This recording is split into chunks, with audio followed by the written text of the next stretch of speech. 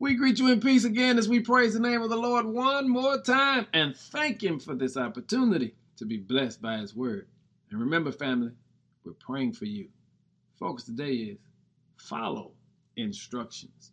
In 2 Chronicles chapter 20, verse 17, the Lord says, "But you will not even need to fight.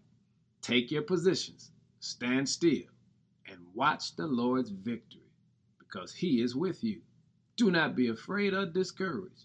Go out against them, for the Lord is with you."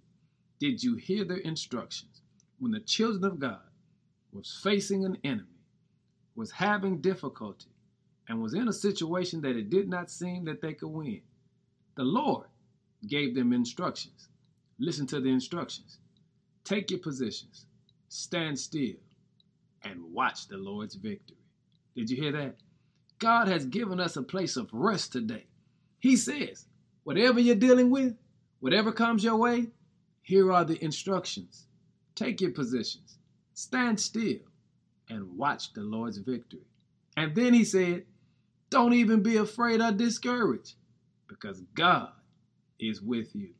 Family, I'm praying right now for you that whatever you have to deal with today, you'll deal with it with joy, because you have learned how to follow God's instructions.